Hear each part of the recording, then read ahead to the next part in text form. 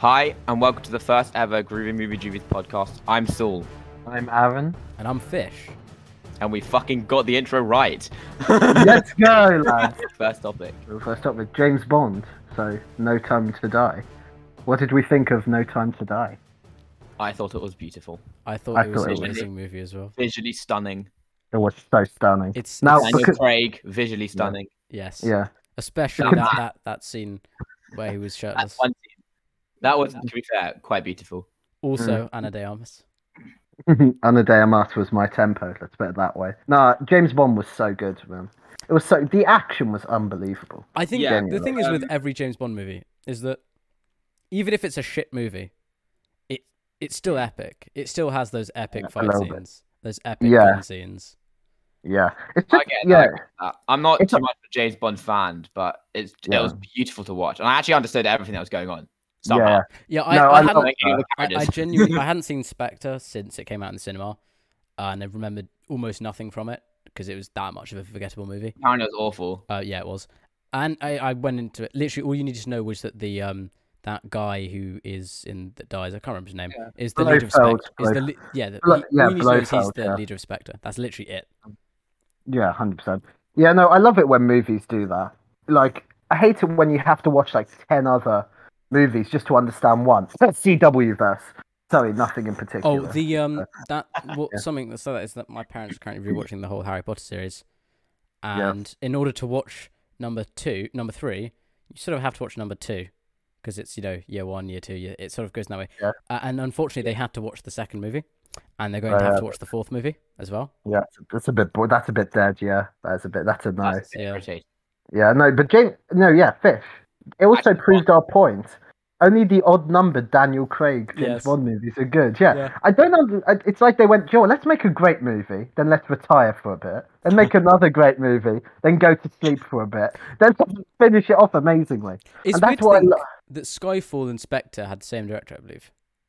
Yeah, no, but the problem with Spectre, I don't think, was the direction. They didn't have a Delta thing there. Yeah, they didn't have a script. Oh, speaking of actually, oh my god, Billie Eilish's No Time to Die. Oh, it's gorgeous. The first time I heard it, I thought it's a bit mumbly. Don't really know.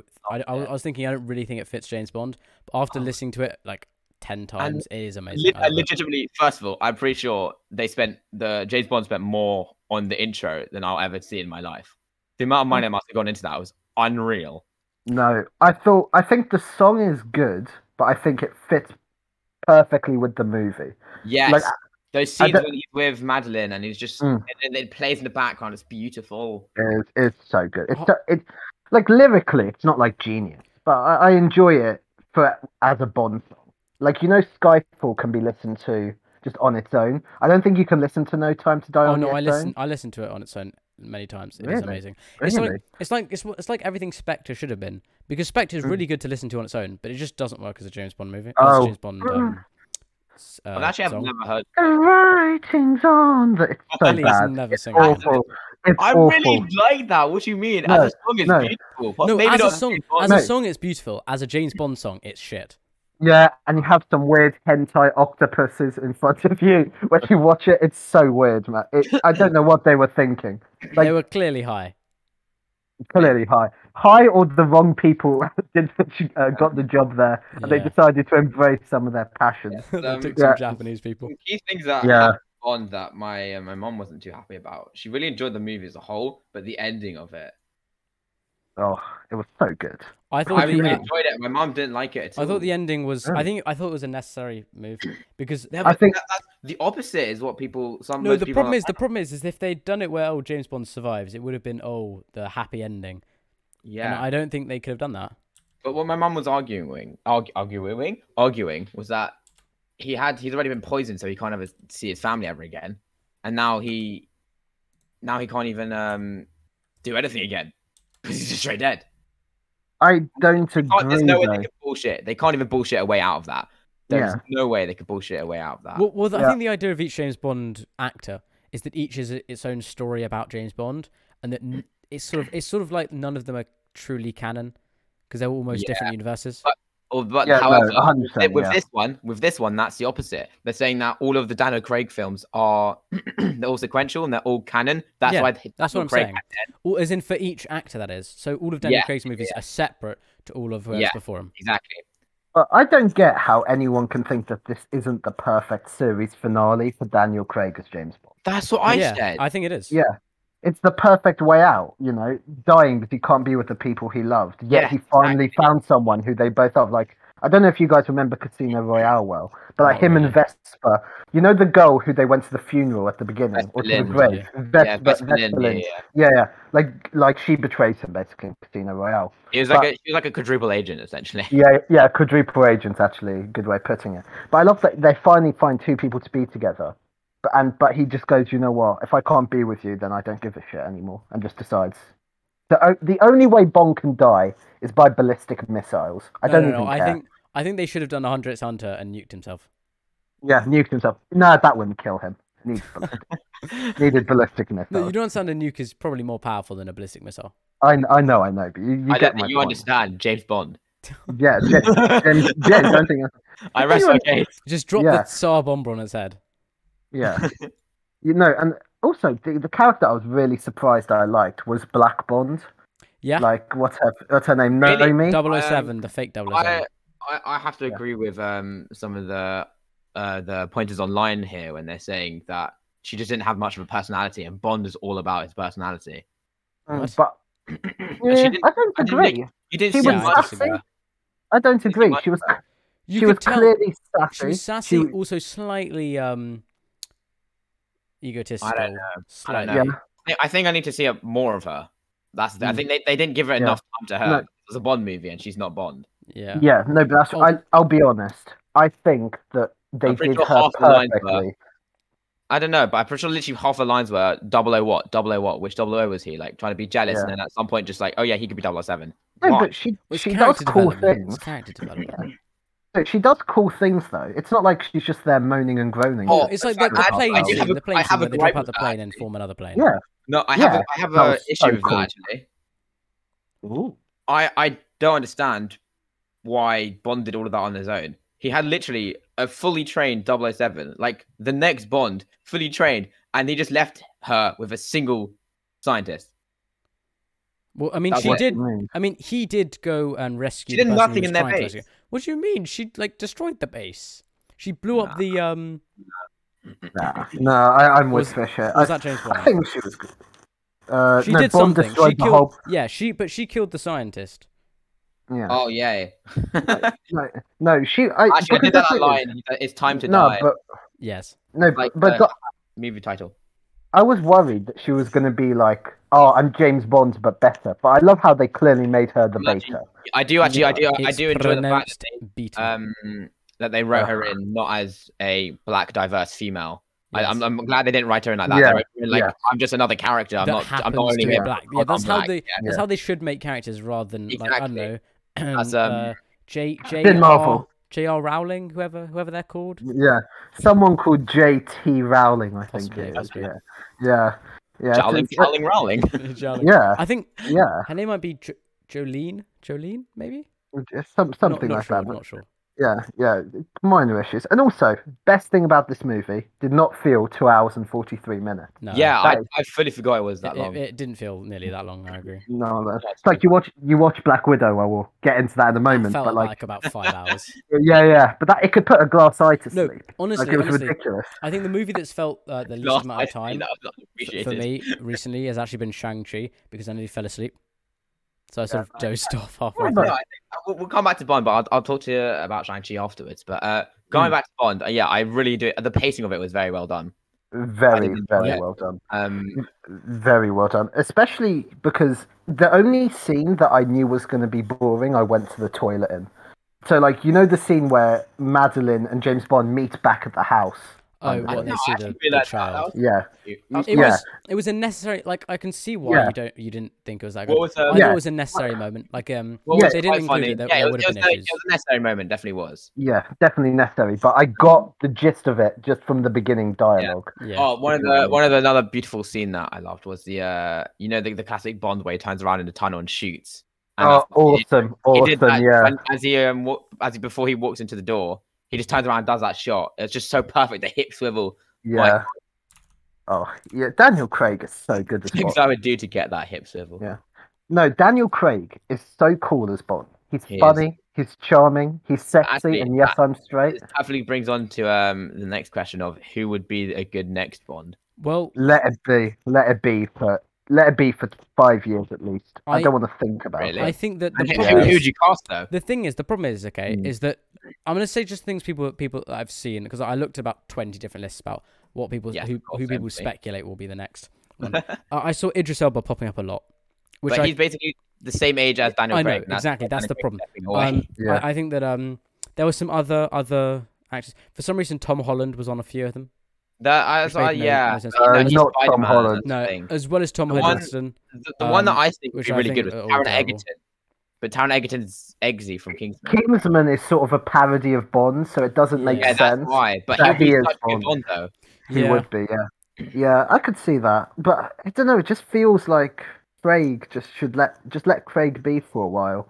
Just let him rest. Because I think if you kill him, and Spider-Man has this issue where in The Amazing Spider-Man 2, it's like, oh god, that story's ended. Oh wait, we've got a new one in 2 years' time. Yeah. Or after The Dark Knight Rises, it's like, oh, Batman's over. Oh wait, not anymore. BVS came out. Let him rest for a while, just let his death sink in. So when you bring it back, it's a big thing. Yeah. Also, really intense opening sequence. Really fun. Yeah. I really enjoyed it though. Yeah, no, intense in a good way. I really enjoyed it. It was really well done. Yeah, it was so. I agree. Yeah, although the mum was a bit of an idiot. She's like, "Oh, what's that weird, ominous knocking outside? Oh, I better go back to sleep." What's that weird shooting noise? That makes sound. No, she was just drunk. She was drunk and high.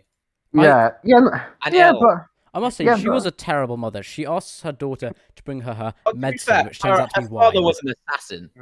And I don't know if he set the precedence or the bar too high. Yeah. Details. Yeah. I don't know, but I think we've missed the best part of this film, which is Ana de Armas. Let's be honest here. She was the best. No, anyone who doesn't know, that was the woman we saw in it for like 20 minutes in the bar. Yeah. She was the one with 3 weeks training. Yeah, that was really funny. I actually did enjoy her as a character. I enjoyed her as a character and as everything else. No, also, she's the girl from Knives Out, Saul. Oh my god! I just clicked that. Holy shit. Yeah, it is. That was a crazy movie that will. I haven't actually seen Knives Out. Oh, you need to watch that. We will watch that. Anyway. But also, there's so many things. But I'll tell you what, we've been really positive so far. What are some of the nitpicks that we have? I know exactly what you're going to say. One of the nitpicks that I have is when, what's her name, Madeline was running away from the house after they just got back together. The part where you went to... No. I was there. I saw that. She decided to, when we're evacuating, let me put on my heels. Yeah, that's always fun. It's a bit like when people's lipstick becomes more obvious. And so really, it's a bit like, really, you were in Norm and you had lipstick. Like, what the hell? Rami Malek gets shot. Next thing, his face is perfectly powdered. It's like, what? Yeah. Very impressive powdering right there, sir. I had 3 nitpicks, and only one of them is a serious issue. Yeah. The only serious issue I have is that Rami Malek isn't on screen for 1 hour and 30 minutes in the movie. Like, straight line. Maybe he's in it for one scene where he goes and tells Madeline to poison Blofeld.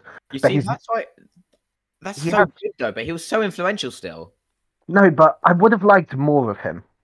100%. I would have liked more of him. I agree, because he was just absolutely incredible. I think the thing is, I've watched 4 Bonds, and he was definitely by far the best villain. I think the thing is he himself isn't the main. I mean, he even says he himself is not the main villain, I suppose. Yeah. It's what he's creating. That's the... Yes, exactly. Legacy sort of thing, yeah.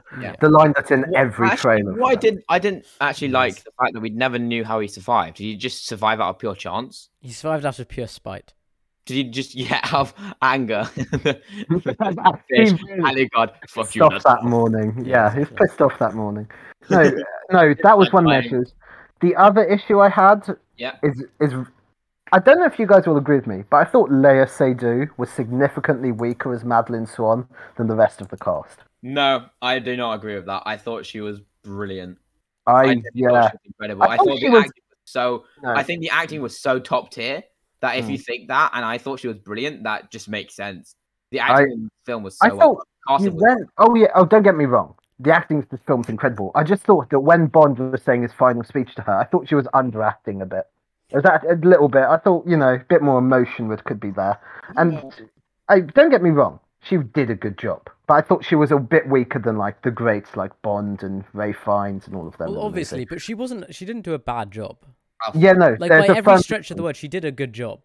Yes, she just wasn't standout compared to everyone else. It's the Batman Begins problem, where Katie Holmes is just okay because she's next to like Christian Bale, Morgan Freeman, and Michael Caine. That's why I think you're comparing it to that. That's like, I don't even know what's comparing. If I still notice that she's not up to scratch, there is something wrong with her performance in my eyes. I get that point. Don't get me wrong. I'm nitpicking this movie. It's amazing. And the other one is Bond pulling a gun out of his arse was weird. Don't at me. It wasn't out of his arse. He clearly had a concealed carry, and it wasn't a particularly large gun. And I think we can agree that came to one of the most epic scenes where he managed to shoot 4 guards before they can raise their gun. It was so cool. Yeah, I can't wait for. Actually, one scene I really appreciated was when he's going up the stairs. And he like the door opens and like 3 people rush out and he's just hidden there. But from that split second, you see it from the bad guy's perspective. So you know that Bond's hiding behind the left of the door. So that they come out and then just all get absolutely fucked. Well, that's what happens to every single bad guy that meets James Bond. They get fucked. Yeah, I know. But also, what I did find in the film is that he survived like 16 explosions. Grenades. Yeah. He survived. If he survived the rockets, I shouldn't even be surprised. I think the thing is that often grenades are sort of misconstrued in stuff like video games. Often they're like a big, fireball, when they're more of a blast. It's mainly what kills you is generally the shrapnel. Yeah, don't get me wrong. James Bond learned some car fu from Dominic Toretto in this movie. He really no. Like I was going to ask that question. The scene where he was destroying the vehicles was amazing. Or Batman's car. Which one do you want? Oh, Batmobile. I'd rather have the Aston Martin, just because it looks cooler. One thing I'll say is that if you rock up to a party in an Aston Martin, you're probably going to get less weird looks than if you rock up to a party in a Batmobile. Exactly. Yeah. Unless, of course, you rock up in that sort of really the gothic. I think it's a very old Bentley. Let me just look it up. No. Also, Bond snapping Safin's arm. Oh, that was nice. That was such a I think he might be one of the only villains to actually be able to shoot Bond. That's actually a good point. Yeah, I don't know James Bond perfectly, so I couldn't back it up on that. Either. Yeah, even it's just sort of a really good movie. I know that you guys probably think it's amazingly shot. I'd imagine. I do think, but I agree. I think it's really well shot, but I think it is a step down from Spectre and. So I haven't seen this one, so that's the thing. But I just enjoyed how it's done. I also enjoyed the explosions each time it happened. You'd hear it from how he hears it. Wow, that is a beautiful car. Amazing. Showed us a picture of a car. Yes, which you can't see because I don't have display capture on. Yeah. You know what we should do? We should just make the entire picture of the podcast just this car, so that one person actually wants to know what it looks like. Yeah. The one person that listens to this podcast. How dare you? At least us three will listen to it. Yeah. Imagine how egotistical that is that you listen to yourself in your own podcast. Well, no, you sort of have to make sure it's correct. Yeah, but one of us can do that. We're not just going to be sitting there just looking at your point, just thinking, wow, that was an amazing joke I made at the time. I thought we were re-recording this word for word, listening to the other one. Yeah. This is just a base text, because what we're going to do is we're going to re-say all this, but in like a more scripted manner, so it's funnier and sounds worse. Scripted things generally sound worse than we've done this. Oh, also, Q is just such a good side character. I don't even care. You enjoy him. I really do enjoy it. Yeah. No, I don't know why it is. Some characters, you're just like, they're not even doing anything. What's his name? Is it Ben Whishaw? Yeah, it is. Yeah, Ben. It's just very Paddington. Yeah, Paddington. He's really just he's just a good actor. He's just really able to have. Yeah, Moneypenny was good. I think Ray Fiennes as M It was sad. He's balding. I actually got quite sad when I saw Ray that. or Ralph Fiennes. Ray. It's pronounced Ray Fiennes. Yeah. And he has like a great uncle or something called Ranulph Fiennes, pronounced Ran Fiennes. That's really inconvenient for when I try and pronounce things. It is inconvenient. He should really take our feelings into account. He's from a very posh family. He's the eldest of 6 children. That's never a good sign. He has brothers named Jacob and Joseph. Mm. Nice. Nice. And a sister called Sophie, I believe. But that's all I can remember. To be fair, I thought they were going to be worse than that. I thought their name was going to be like 6 Sister Mingus Boniface Christopher Reese. Yeah, that sort of level. No, but it made me sad that Fiennes was balding. It's like, bro, it's happened to Beckham, it's happening to Fiennes. Like, it can happen to the best of us. It made me sad. But yeah, that's probably the saddest part of the movie, to be fair. What? Him balding. The thing is, is him balding is a sign of his pure testosterone. I actually do have a point to bring up. The Blofeld. Blow me. Yes, he was the head of Spectre, was he? Yeah. Was he instrumental to the Spectre? Does that mean was he the Big Bang movie? Well, he was the head. He was, Do you feel like he was played down a bit in this one? I think that's because they realised that he was so boring in Spectre. Okay. Yeah, it's probably. No, but in Spectre, Christoph Waltz, who plays him, is actually unbelievable, and they gave him so little to do. Really? Yeah, it's kind of really sad rewatching it. Like, he's in 3 scenes or something, and one of them he's bathed in shadow. Like, he's wasted. So in this film, actually, as well, I like how they killed him. Because if they gave him a really weird death where he monologued, it'd be a bit, Something that pissed me off, though, is I remember watching Spectre. They just made his character ridiculous because they decided that they did the classical James Bond thing of I'm not going to kill you by shooting you in the head like any reasonable person would do. I'm going to put you in this weird contraption which you can like start drilling into your head, which gives you just about enough time to escape. Yeah, no, that I agree with that. It's like, I'm not going to kill you in a heartbeat and save me loads of bother down the line. I'm going to kill you over the course of a year. Like each part of your it's you're right. It's weird. Yeah. My mum was saying how this is one of the first Bond movies that she could actually wrap her head around and understand it. It was very well explained, everything that's going on, all the bad guys and everything. I think the only one that's kind of messy is Casino Royale. I think all the other ones are easy to understand. What I don't understand about James Bond is, do they only have legitimately just 2 spies in the entire of MI6? Yes. 007. They decided not to start. 007s. Yeah, who's 001? Who is 001? How does the ranking go? Is like the higher your number, the better, or the lower your number, the better? How does it work? No, and the numbers end at 7. Well, what if you? Yes. What if you? How's that? Or maybe it's just a number that you just brought to prestige. Do they have like a just a 7 or an 07 or a 007? Yeah. How does it work? It's one of those intriguing questions. Like, if there's an Order 66, what's Order 67? Yeah, or Order 68? It's like, where are all these other orders? Yeah, it's gonna be some boring answer. Like, they're in data profiling or something. Like, yeah. Or maybe only the odd numbers, like 01, 03, 05. Only they're the cool ones, like the movies. Daniel Craig movies. 0204. Only 204 suck. Well, I mean, everyone else in the movie is just called Q or M. Can I just say, Aaron, you're cutting off tremendously. Yes, you are. That's why I decided to take over the speaking. Yes. Yeah. But they've got Q and M, and then you have 007. So maybe it's just QM, and then he just chose the name 007 because he thought it looked cool. Yeah. Just the rest of the letters. There's an A, there's an maybe B. that was his birth date. He was born on the 0 of the 0, 2007. Ah, yes, the 0 of the 0. Seems like the most logical explanation. He was born in the perfect equilibrium. He was, In theory, the 0 of the 0 would be the 31st of December. No, that would be the 0 of the 1. Oh God, we've sidetracked. We've definitely sidetracked. So it would be the 31st of November then?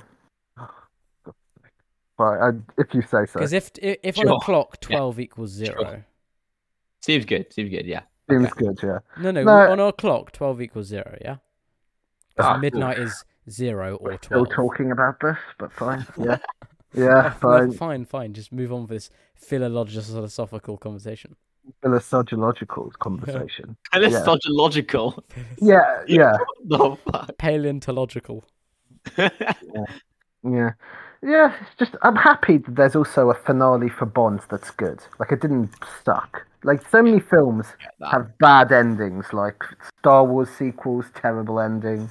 Yeah. You know, like this can be added to like Lord of the Rings. You know what? The last one's really good. You know what? This was a very good ending. You know, also had a great ending to about 9 or 10 episodes. What If by Marvel. Ooh, is that a good tangent to what we're going to go? Is that a transition I hear? Is that a transition I hear? Before we do, what are our ratings for James Bond? For James Bond, mine's still a 10 out of 10.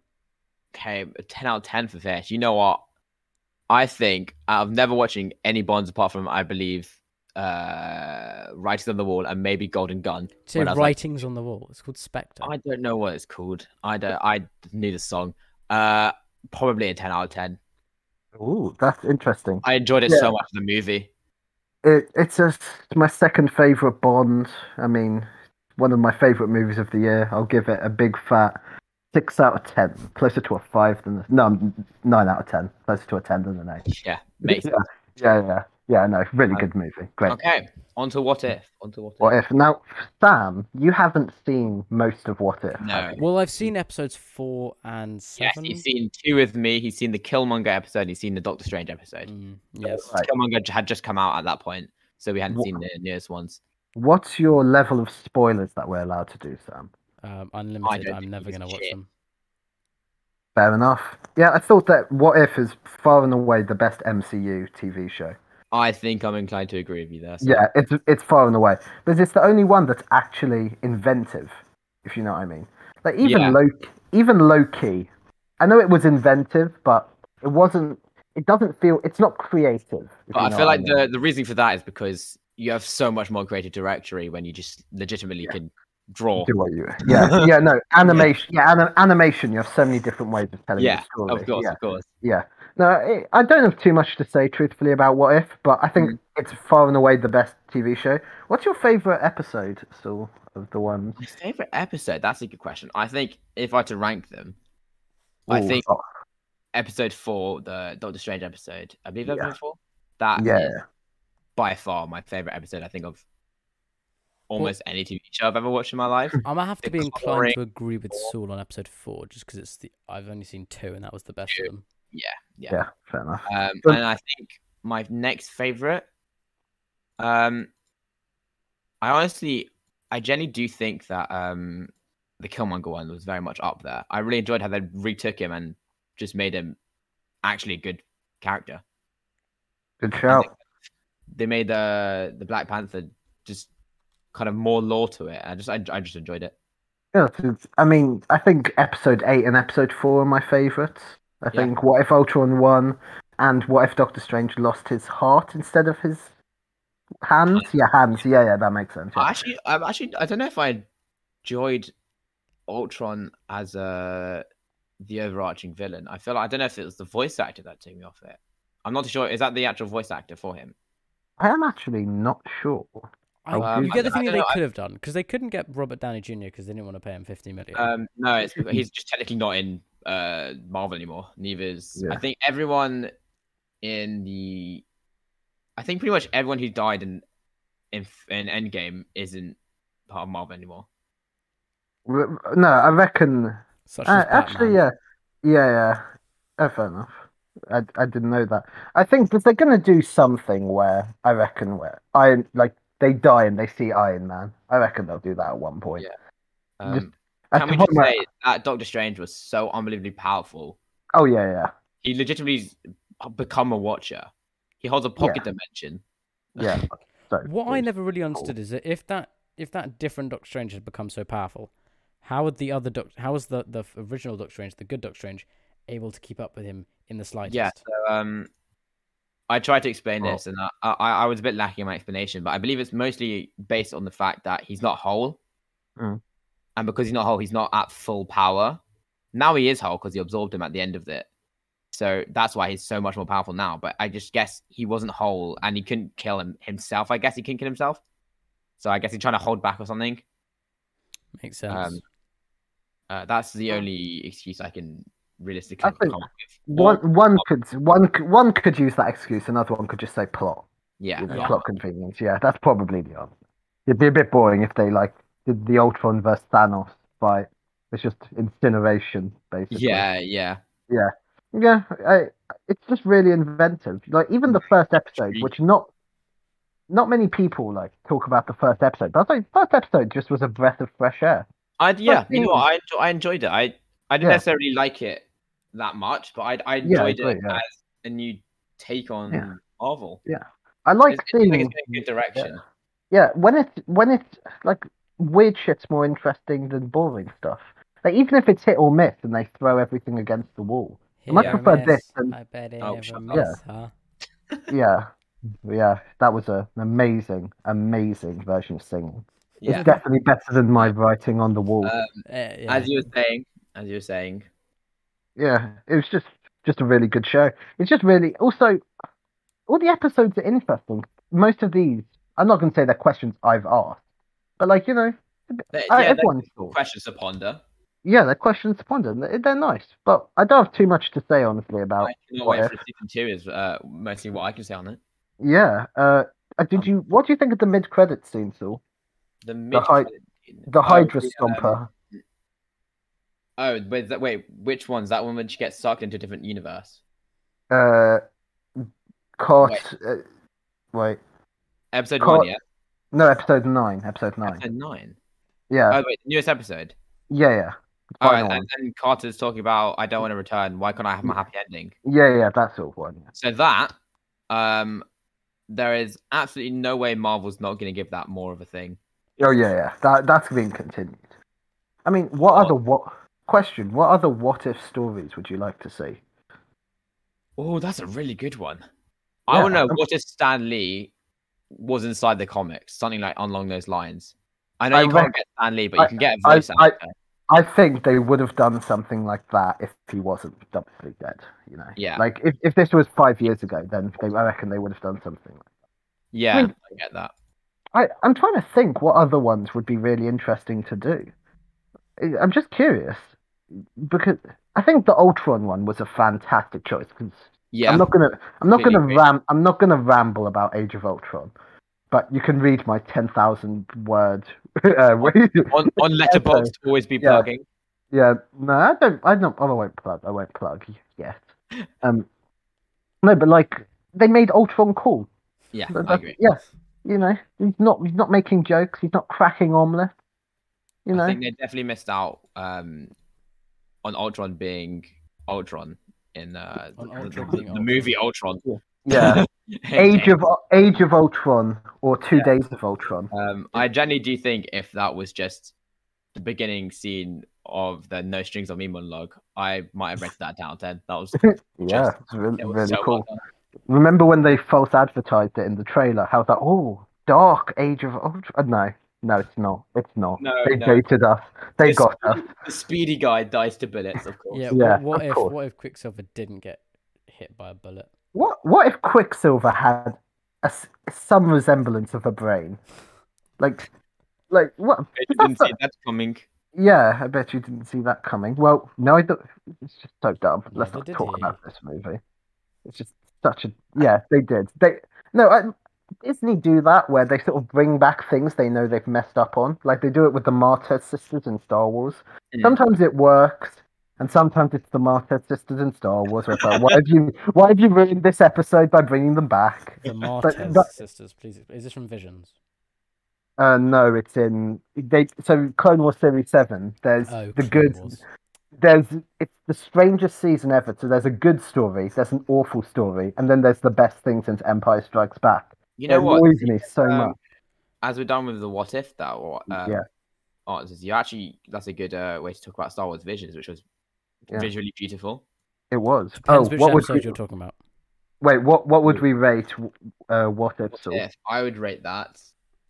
I'd rate that a 10 out of 10. I'm rating Loki probably a 9 out of 10 or 8 out of 10. Really? Oh, I'm definitely nowhere near on the same wavelength as you. Really? I'm I on. really enjoyed What If. I don't I'm on. think an outline episode of just a Doctor Strange might be a 10 out of 10. I'd give it a 7 out of 10. Yeah? I think, but we never talked about some of the negatives I have. Like, you know how I said I really liked, because I said they throw loads of stuff on the wall. Some of it doesn't. Oh, I'm gone. Yeah, oh? yeah. No, I'm back. I must say, of the 2 episodes I've seen, I'd probably give it an 8 out of 10. Yeah. No, for me, I have to be honest. There's some stuff that I just still didn't like, because I like some of the stuff they throw on the wall, but some of the stuff they it just messes. Yeah, I get that. And I still wasn't. I don't have to say it because I don't think it's a justifiable critique to say that it doesn't click. But sometimes it has to click more than it does for me to rate it higher. Yeah, I understand that. I feel like I had that with the zombie episode. I just didn't enjoy it. Yeah. Even the finale, I was like, it's a bit emotionally distant for me. But it was still a good show forward. Definitely better than WandaVision, Falcon and Winter Soldier, and Loki. Yeah. Visions. I agree with that. Nice. Star Wars Visions. Fish, have you seen this one yet? I have not, but I have seen the animation from many of the episodes, and I've looked at the animators. Because I'll be honest, I'm not too interested in the Star Wars universe anymore. So I just cared most about the animation and the different studios. And I saw the animation in the first episode. And I just thought it looked terrible. I hate CGI with a passion. And there's one studio that can do CGI well, in my opinion. Yeah. Which studio? Ufotable. Actually, no. There's 2 studios that can do it well. One of them is Ufotable, and the other one I can't remember what it's called. But they did an anime, which I also can't remember what it's called. Good to know. Right, let me. Yeah. Good to know. While he's searching that up. Yeah. No, Saul, it's really nice to know that Sam gives us clear, concise answers. Don't leave any questions unknown to us. All. Yeah. Right, while he's searching that up, what were your thoughts of it? Really good, but I wish I'd never watched 7 nights in one bath. Fair enough. The episodes were too short. I wanted more to chew on. Yeah, fair enough. I think that anime and this type of style of TV show like this, I think this is how Star Wars just should have been done to begin with. Yep. Star Wars is the best franchise from a conceptual standpoint, because you can tell any story. It's Star Wars is definitely the spin-offs and everything are just generally just straight better than anything else. Yeah. No, but like canonically, essentially, Star Wars is the only franchise where you can do a heist movie, a western, an anime style show, and it all works cohesively. And I think I like it when they do this instead of boring stuff like Rise of Skywalker and stuff. Boring stuff like Rise of Skywalker. So the anime, by the way, is called Land of the Lustrous, and it's done by a studio called Orange, and it looks really nice because they take all the good bits that CGI can do, and use those rather than all the things CGI can't do. Nice. So it's amazing. I recommend anyone to have a look at it. I think it looks lovely. But the animation I thought was fine. I think it depends. I think to me it depends which episode and which studio specifically. So I think the best animated episodes are the ones done by Studio Trigger. Okay, I've seen the animation for all of the episodes, by the way, but I just haven't seen the episodes. Fine. So I think the one that was done best is easily by Studio Trigger and Wit. I think it was Wit. No, sorry, Production CG, whatever it's called. They did Attack on Titan. Gorgeous. They were, that was incredible. I thought the animation. I thought the rest were pretty good, except for the animation of the first episode. I just didn't like it. Like I know I've heard lots of people say it looks amazing because it's a very unique aesthetic that they're going for. I really did like, ironically, the unique aesthetic that they gave. The black and white, I enjoyed how it worked. And also, the last episode and the first episode could actually tie in together because the Jedi becomes a Sith. Yeah. In the first episode, he goes and hunts down other Siths using a Sith blade. I enjoyed that. That I saw. Visions is good, but I think I would like more of it. It's a show that requires more. I think what definitely sets it apart from the other type of TV shows that we've had come out in like with Marvel, What If, and all of those is that first of all it's too short, I think, and also there's like 2 standalone episodes that were just absolutely incredible and carried the rest of the. I know what you mean. Was that the first episode and the one about the old man?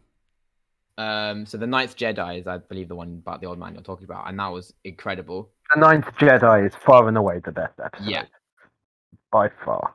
I believe that was done by Studio Trigger. It was. And it was production IG, not CG. No, it wasn't. It was production IG. Yeah, I'm on Wikipedia. Sure? Yeah. So production IG, they're amazing. And Studio Trigger have a very unique style. They're the ones that did the weird, the Luke-looking person, the one that had blonde hair, the one that looks really wacky. The musical one, the musical episode. I don't know. I'm trying to get the episodes up, but it's not giving me. It's just giving me the fucking. I think it might be the musical episode. That would make sense. The weird chibi art. Possibly. I'll just get it up. Just get the episodes up. So it was episode 3, the twins, and no, the elder is the one I'm talking about. The elder about the old man. That was done by Studio Trigger. The elder was also. I also did enjoy that. And the Ninth Jedi was done by production IG. And yeah, that was good. Yeah, I think anime and Star Wars is actually a really good fit. It doesn't feel like pandering or something, or they think, oh, this is an untapped market. I think it is objectively a good fit. Yeah, and I agree. I really liked the tone of Visions. I just thought it was a nice tone to do. Yeah, also I like smaller scale movies. Oh, not movies or TV shows. No, not everything has to be the world's gonna end. Exactly. Yeah. I mean, sometimes the more you say bad things are gonna happen, the less you care. So, I get what you mean. Yeah. I fully get that. It's just like, oh, another end of the world movie. Yeah. Okay. Yeah. Oh no, a bomb's gonna go off. Like but like we know it's not gonna go off. Yeah. Movie wouldn't exist. So... It's far more impactful knowing that a character could die rather than the whole world's gonna die, because you have a closer connection to the character. And and the problem that so many movies make, like Army of the Dead. Yeah. That's one of the movies that messes that up. They say, oh yeah, we're all gonna die if this. And it's like, just make one character you care a lot about them, and all the other problems will fix itself. Yeah, I get that. Yeah. Here's a question: do you think that the idea of having all the different studios making each episode was a good idea or a bad idea? You can go for it. Good in the sense that it was nice seeing some really beautiful animation, but bad in the sense it lacked cohesion. So in my opinion, I don't know if you've seen Love, Death and Robots, which I thought I've seen quite a few episodes. I really enjoyed that. So I like those types of things where it's all about one topic, but none of them are actually related in any way possible. Yeah, they all have different animation styles, don't they, as well? Yeah. They're all done by different animation studios, and I thought that was a genius way of making a TV series without actually making a TV series, if you get what I mean. Yeah. There wasn't like an overarching plot, and each thing was just done really well. Also, I never realized Zima is Simu Liu or Simu Liu. I can't. The Shang-Chi guy? Shang-Chi. Yeah, he's really nice. I like him. By the way, I don't think we should talk about Shang-Chi because I feel like Ben would get really annoyed at us. We will see you after the break. So, to the podcast, no one can hear me because they've both gone for a break. While we're here, I'm going to ask a question that I don't want either of them to know. Which one of us do you think has the sexiest voice? Probably you, Saul. Oh, shit, he's back.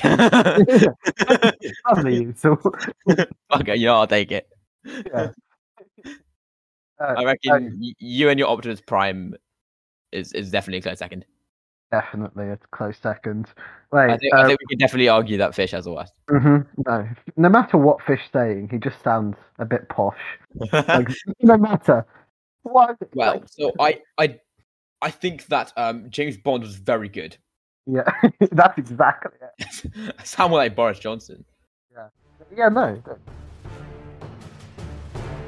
We now return to the Groovy Movie Juvies podcast.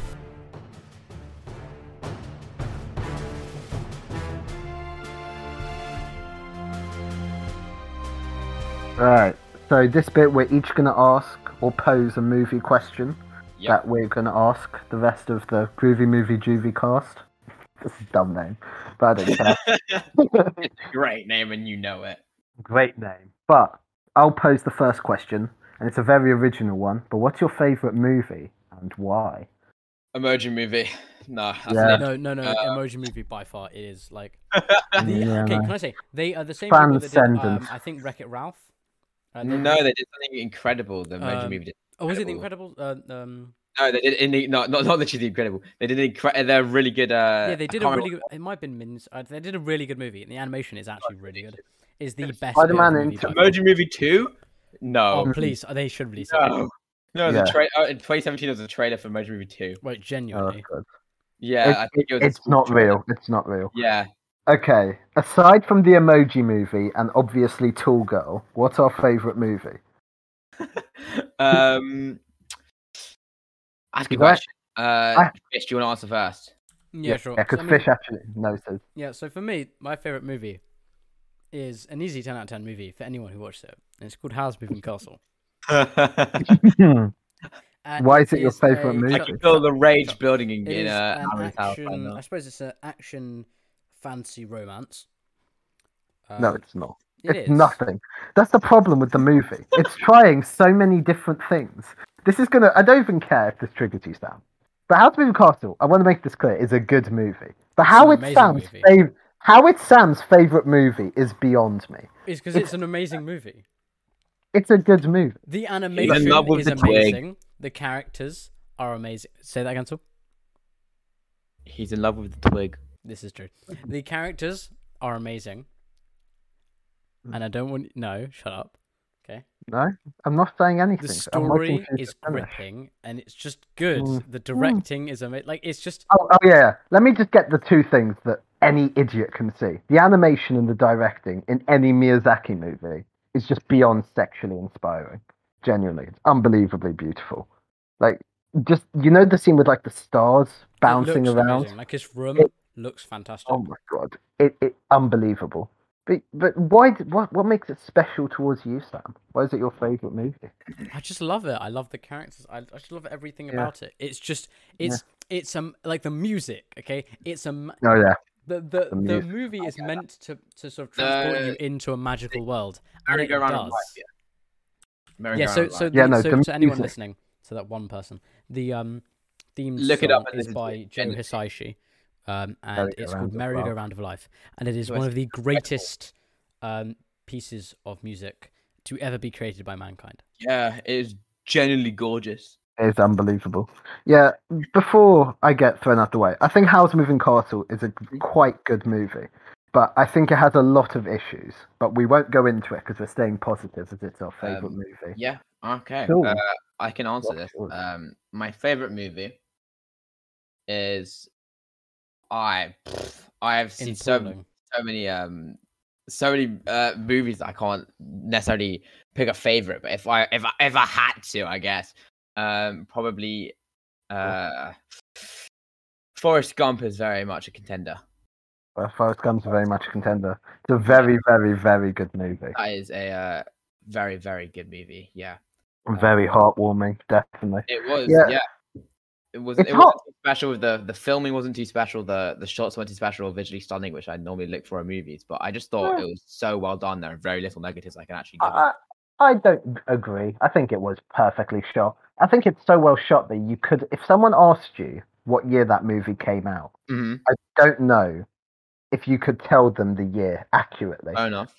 I think. Speaking of actually, Spider-Man Into the Spider-Verse. That's a gorgeous movie. Great movie. That's a very good movie. Yeah, it's fair enough. But why Forrest Gump? Like, what also is contending with it for you?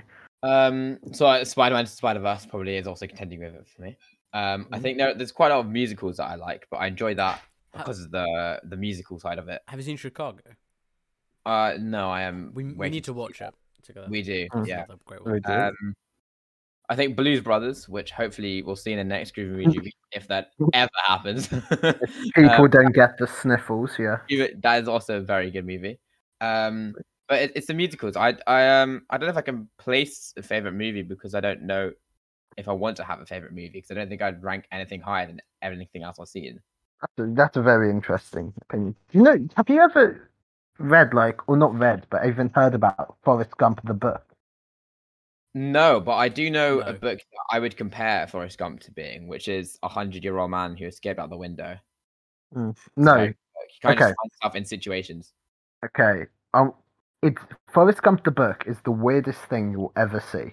Yeah. I don't know what they did in the movie, but it was basically gold dust what they did. Because that book is appalling. Genuinely. I remember as a little kid who loved Forrest Gump, I was like, oh, Mum, there's a book of it, can I read it? And I read it, I was like, wow. You know when you're a kid and you're like, that is bad. Perhaps like you're just Forrest too young Gump. to understand it. No, it's not that. Like Forrest Gump becomes a professional wrestler. He goes to space. Yeah, he's stuck on he's stuck on an island with an indigenous tribe. Really weird stuff. That gets a bit cuckoo. Yeah. What I want to know is how it got an adaptation. Like what? I don't know. Who had the vision to create an absolute masterpiece? Well, Robert Zemeckis. Did someone just look at a steaming pile of shit and go, "Yes, this could be a good movie"? Yeah. So I think let's turn this from hell into high. Like it's amazing. It's like the biggest contrast from book to film I've seen, where the book is bad and the film is good, not the other way around. Because lots of books are good and the films are bad. But my favorite movie, I'm stuck between two. Movie, Aaron? I forgot we didn't answer. Yeah, I'm stuck between two, and one of them isn't a movie. It's a trilogy, but I count it as one movie. Is it the Dark Knight trilogy? Flip a coin between The Dark Knight and Lord of the Rings. That's a good strong contenders right there. Yeah, no, The Dark Knight is just The Dark Knight is sort of just perfect, but the only problem is that so's Lord of the Rings, so it makes it really hard for me. And, Legolas sliding down on the shield. Oh, gorgeous. Yeah. I'm like, Lord of the Rings is overrated. Then Aragorn bows to Frodo, and then, no, it's me crying for a good 10-15 minutes. Yeah, it's just perfect, both of them. But I think if I had to choose one, to be honest, it would be The Dark Knight. Because I think Batman means more to me as a person. Like I think out of all the adaptations of Batman, that has been one of the most incredible ones. Without a doubt. I think will be one of the most incredible ones. I think statistically speaking, everyone I've met that's watched the Dark Knight trilogy has loved it. Yep. But not everyone that I've met that's tried to watch the Lord of the Rings. Because that's it's the more fantasy side of it. That's not the reason. Yeah? What is it then? Is it just because they're wrong? Yes. Yeah. That right there is a 3-second introduction to who Fish is. Yeah. He might be on the next episode, so maybe we can destroy him next episode. Flip a coin between those two, but I think The Dark Knight, because also Heath Ledger's Joker. Like, sometimes I said this to you before, but a performance is so good that even though it's been memed to death, it's still amazing. Yep. I mean, we truly do live in a society. Yeah, no, that sort of thing. That sort of thing. That can kill incredible, but the Heath Ledger, an incredible performance. Yeah, and also something that I really appreciate about it is how well. I don't often say this, but like the costume design for him is what a fantastic costume, genuinely, and the fact that he applied his own makeup to make it look like the Joker did was unbelievable as well. Fantastic movie. What really pisses me off is when people say, The Dark Knight was good, but only when the Joker was in it. No, they're idiots. I don't even care. They're dumb. Anyone who tells me that Two-Face holding... You say that about Hannibal Lecter and Silence of the Lambs, though. Yeah, which is another great movie to see. No, Sam, I want to clear this up. I said that the delta between the Hannibal Lecter part of Silence of the Lambs and the other part is much higher than Heath Ledger Joker part in The Dark Knight and the rest. It's not that the other parts aren't good. Yeah, obviously. It's like your second favorite movie. Yes, before this, exactly my second favorite movie. Before this steps into an argument, it's not going into. Yeah, Sam. What is your? It's not going to stay into an argument, but I want to go back to this point, Fish. It's not an argument. No. Aaron's just wrong. I'm sorry, you think that V for Vendetta is better than Silence of the Lambs? Okay. Because V is in V for Vendetta. We've got to move on, lads. We've got to move on. No, Saul's right. It's no competition because I'm obviously right. Now, continue, Sam. I agree. I am correct. Okay. What's your question? Do you have a question? I do. Otherwise, Let me just I will. No. Perfect. Here's a question. What do you? I'm not going to say what do you prefer, but Movies or movies? What would you say are the pros and cons of animation versus live action? That's a good question. Very good question. I can handle the first answer if you'd like, Gagan. Yeah, cool. Go for it. So I think the pros and cons of animation versus the ending. Action. Yeah, all right. A pro is that you could be so unbelievably creative. Like what we were saying with What If versus Loki. You have so much of a direction to go with What If because you can just draw whatever you want it to be. And especially if you're a good animation studio as well, you can just legitimately do whatever you want. I feel like the writing might be easier as well because of this so much creative freedom. A con, I feel like it's less relatable. I feel like the sad moments aren't necessarily as sad as you'd like them to be. However, that's not always true for every single animation versus live action. So there's a series on Netflix called Final Space, and that just came to its final season, sadly. It left it on a cliffhanger. I didn't realize it was going to be, but it was very beautiful. But at every end of the episode, there'd always be a sad moment, and that genuinely almost got me to tears. They were so gorgeous, and they were so brilliantly well done, and I felt so just engaged with it. And that's animation. And in real life, some scenes that are meant to do that to me just don't. Like in Lucifer, which I overall thought was an incredible show. Yeah, I agree. In its final season, we've had Lucifer, and a big theme in this is that they spent ages trying to build up all relationships with everyone. And Lucifer does things slowly, so the whole relationships between him and the other main character, Chloe Decker, were very, very slow. It took 5 seasons for them to finally go out. And then the 6th season, just everything was rushed. And it's obviously because it was the last season. However, I just felt like it was rushed, and the sad moments just didn't get me as much. I actually agree with that point. I just want to say, that's one of the cons. I agree about the different animations can make things less or more emotional compared to live action. But I think it also probably depends very much on the person. And I think that when you sort of get into the sort of the studios that make animation, so whether it be Japanese animation or we'd say cartoons, is that Disney generally cartoon style stuff tends to be less going for the sort of emotional. It's more. I get that. It's more the sort of wacky stuff. And when it comes, when it comes to stuff like to Japanese animations, also they often have to work on incredibly tight budgets and with tight restraints to the point where you almost feel like it's hard for the animators to really put their soul in when they're, it's not their soul. Like they're not putting their soul into the animation. They're putting their soul into the corporation. Yeah, I see that. Gagan, do you want to add anything on? Sorry. I think the biggest problem with animation is how it's used, not in it. The problem. I think that if you can I think animation as a whole should, in theory, be the best way to make a movie. I think the problem is the people who make it think it's only for children. And I think that is a serious problem with it. I agree and disagree. I think it depends on which animation you're talking about. If you're talking about Western animation, yes. If you're talking about Eastern animation, I completely disagree. Yeah, no. I was going to come on to that. Like, if you look at Miyazaki's movies, which target everyone of all ages and transcends the animation barrier, they are seen as some of the best movies of all time. But as a whole, a lot of Western films are just seen as kids' movies, and I think that's a huge issue for movies as a whole. But I think, obviously, the biggest pro with animation is that it looks, when done well, it looks stunning. If I take 2 comparisons, The Lion King, 1994, is wonderful because of how vibrant the animation is. When you make it live action, all of a sudden it looks more stale, and some stories inherently suit animation more. But I think a con with animation is, again, how it's used, if you know what I mean. Because I think people view it as, let's make some fodder for 6-year-olds. I get that, and I think very much going back to the very cyclical the Groovy movie Juvies, going back to the Emoji Movie. We go they full literally circle saw, here. literally they saw these this first of all, I believe it was Sony. That's who was Sony made that and then proceeded to make Spider-Verse. Yeah, I mean, contrast.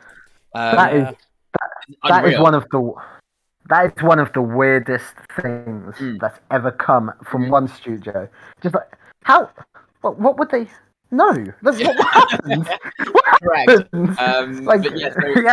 onto the point you were making about they literally saw these emojis and like, oh yes, kids monetize this and make it a movie, and there was nothing to it. There was literally no meat. The story of the emoji movie. What they did was they got a bunch of they thing is the problem is they probably blew all their budget on just paying famous actors to be in it.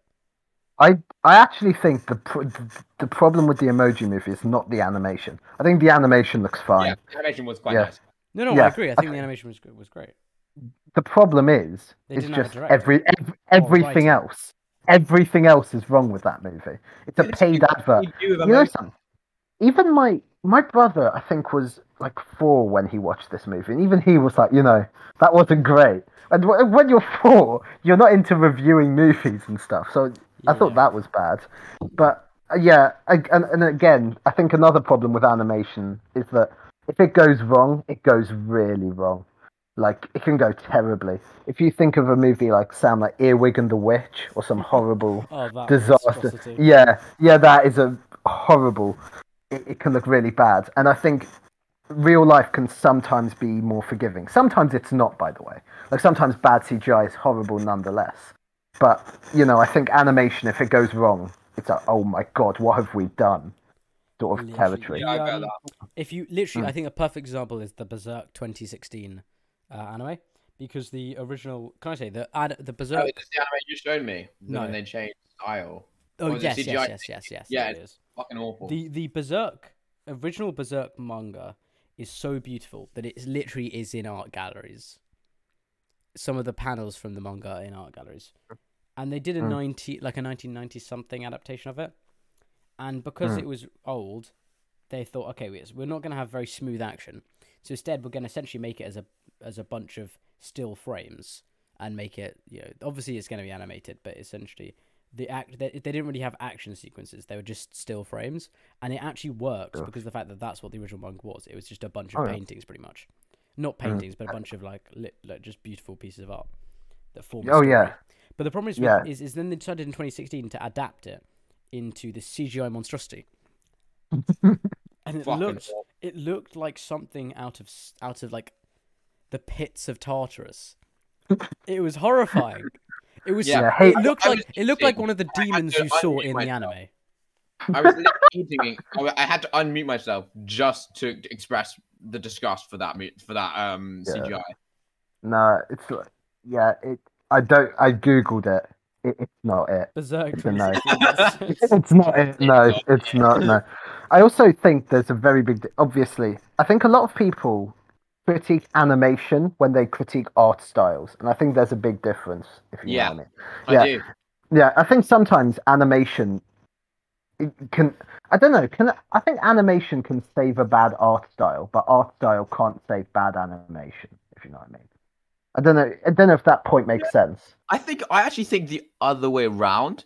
I think it was really a good example is I think Attack on Titans might be quite nice for this, because there's some points where it's just a still frame and it's just beautiful painting, but the animation is just not too good because there's nothing to it. Wait, which season are you talking about? Kind of just throughout all the episodes. Because something I noticed about Attack on Titan is that it just looks amazing. Like I completely agree. Moving shots of it look incredible. I completely agree, and the still shots also look incredible, which is what I was saying which is the opposite to what Gagan was saying about the art style not saving the animation. But I think this art style does straight up save the animation. I don't think it saves it. I think for Attack on Titan, the animation is already good enough. Yeah, fair enough. I think another it's. Because if I think about it, animation is sort of how things move, right? If that's how we define it. Yeah, I suppose. Yeah. Basic description. I think if something's horribly designed, but it looks good while moving, that's much easier to save than if something's well designed, but it moves horribly. Because obviously you're focusing on the movement rather than the problem is with CGI is it looks horrible and it moves horribly. Yeah, no, yeah, that can be bad. Yeah. Actually, No, House Moving Castle is quite good. A good show of this because what the fuck are those weird black liquid thingies? They're not designed too well. The liquid ink men aren't designed well. They're just like splodges of ink, and they're animated. I think it's designed simply for the reason. I think it's designed like that. Yeah, exactly though. But that's a kind of not necessarily a bad art style, but kind of a simplistic art style that's very much saved by the animation. Yeah, I mean, I suppose, obviously it works both ways. Obviously, it works for the whole both ways. Of House Moving Castle, because the House Moving Castle in general stunning. I think if I have any issue with House Moving Castle, it's the exact opposite of the animation. The animation is stunning. If that came out today, it would be praised for its animation. It's wonderful. Well, an anime that if it came out today would still be praised for its animation is Redline. That shit. Don't know that. Awesome. Redline. I genuinely do. It looks more attractive. That was a sincere, genuine. It looks more attractive. I don't think I've heard Fish more sincere in my entire life. It looks more attractive than I ever will. Self-confidence issues 101 right there. For anyone listening, and I think I'm a beautiful man. To compare Fish to anyone, I reckon I'd compare him to Ryan Reynolds. I think Daniel Craig is you know what? Daniel Craig mixed with Ryan Reynolds. I mean, Fish is obviously the 6'4" strapping lad we know him to be. So. No, I think I'm more of a who's really short but really attractive. Rafina. Sorry. Short, but really. I'm like, what's this? Jack Black. No, a dwarf from Lord of the Rings. No, not him. No, I think I'm. Oh God, fuck, what's his name? Danny DeVito. That's who I am. If anyone was an accurate description, Cisco Ramon from when Fish had long hair. Cisco Ramon from the Flash. CW's Flash. Legitimately the same person. Wait, let me get that up. I can see that, to be honest. I can see that. It's a good comparison, isn't it? I'm still banking on my Jack Black idea, to be honest. I still think that hit the nail on the head. No, he looks so he looks like the guy from like he looks like he looks like the black guy from Key and Peele. Oh, I know what you mean. But with long hair. He looks so shit. No, I think they're all very attractive. I think I look like all the celebrities and big A-list people. I think I look like the background of this podcast, which is my profile picture.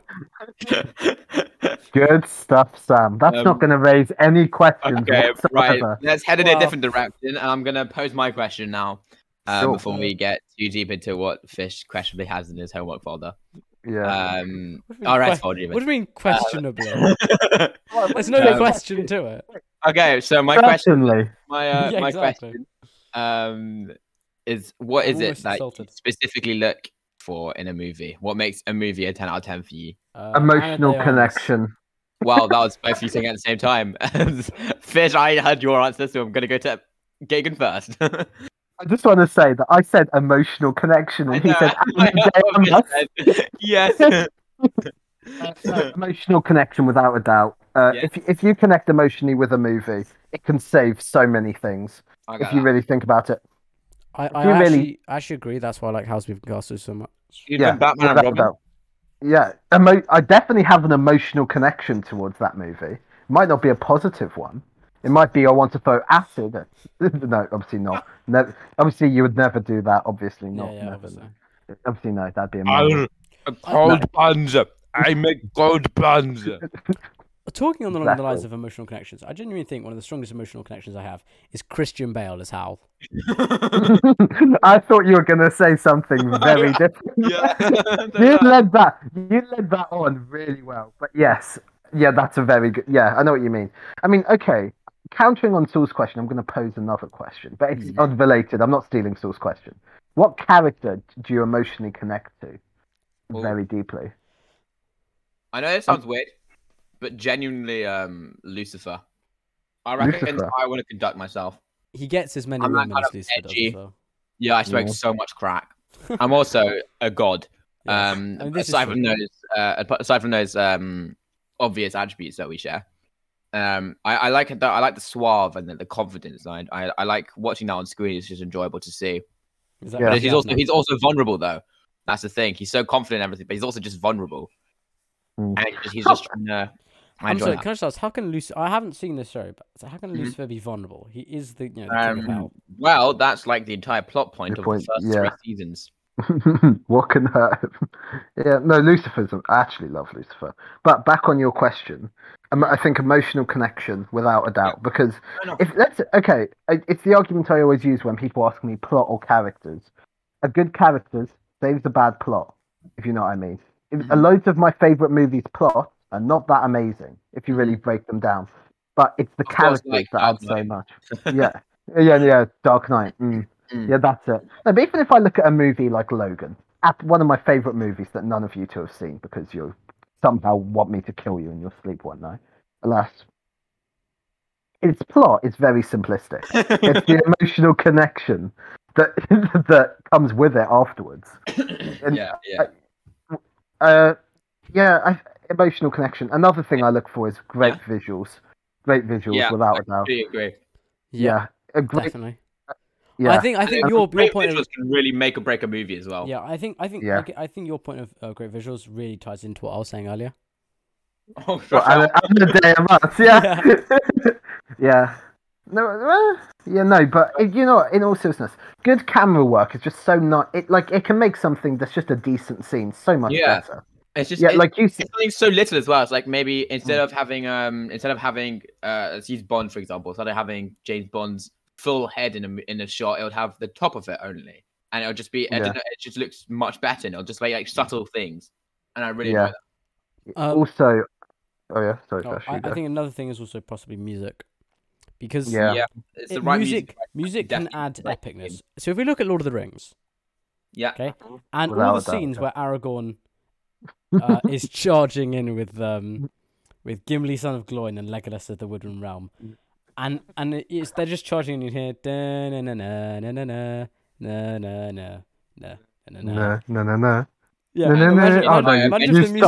if the music wasn't there. Yeah. It would just sound so weird. It would sound weird, it would look so weird. So music, let's say a character's running for like 10 minutes. Music can really make that look cool. Without it looks so dumb. In fact, you know what? In fact, you know a great thing. Is it Blazing Chariots? Is it do as he's just running through something? The really famous piece of music. I can't remember what it's from. Is it Blazing Saddles? That might be a Monty Python movie. It's one of them, or something. I can't remember what it's called, but that is legitimately a scene that is just only made by the music. Otherwise, it is legitimately just guy running. Yeah. Oh, you're thinking Chariots of Fire. Chariots of Fire. There we go. I got another posed question, sort of. I mean, because I think we all mostly agree it's emotional connection that I think sparks it. But I think another thing is nostalgia towards a movie that honestly can make it something my favorite. Because for a long time, my favorite movie was Lion King, simply because it was my favorite growing up, and I couldn't grow out of it. Yeah, I get that. But then and now it's not my favorite movie anymore. It's still like the best. But nostalgia. I'll give you a movie Sam and I both love that probably isn't as good as we say it is. Hugo.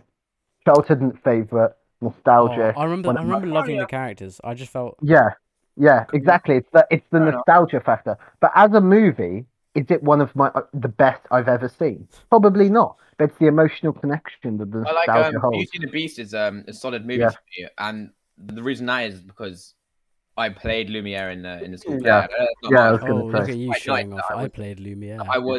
I am Ewan McGregor. Basically everyone. No, you're Ian McGregor. Yeah, that also means you're the guy from Doctor Sleep now as well, and you're Alex Rider's uncle. Oh, that's mad. Yeah, Alex Rider's uncle. Unless it's a TV show, I highly rate the TV show. That's quite good. Yeah, no, emotional connection is just the one. I don't know. It's what I don't like to use the word magic in movies, but that's what makes a movie truly magical. And nostalgia, actually, sorry, on top of the point, and you know what, relating all the way back to the beginning of this podcast, if you can remember that long ago, Emoji movie? Bond. No, to James Bond. the new movie, the nostalgia of I think 27 movies over a ridiculous span of years of time. Yeah. My mum didn't like the ending because of the nostalgia behind it. Because Bond never dies. Bond's always alive. Bond always gets out of it. 3 minutes and he's out. It's his gimmick. Yeah. I don't know. I get sometimes. I suppose nostalgia can betray.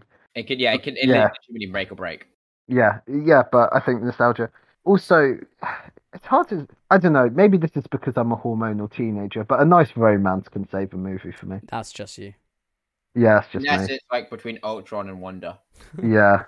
I thought the romance between Sam and Frodo in Lord of the Rings was captivating. No, it was perfect. Yeah, it's perfect. And we can all agree that Samwise is better than Frodo. Let's not get into this, Sam, because Sam, we can have like a 2-hour argument. Welcome to episode 3, 4, 5, 6, 7, 12. But okay, can I just ask you one question? Who is the true hero of the Lord of the Rings movies and books? Hi there, it's post-editing Saul here. As the lads are talking about Lord of the Rings, I thought this was the perfect time to talk over them and give an outro. Thank you very much for tuning in to the first ever Groovy Movie Review podcast. We really do hope you enjoyed listening, and we hope to do more of these in the future. Thank you very much. And back to the original podcast outro. Again, we hope you enjoy, and thank you very much for listening. Thank you. Bye. Love you all.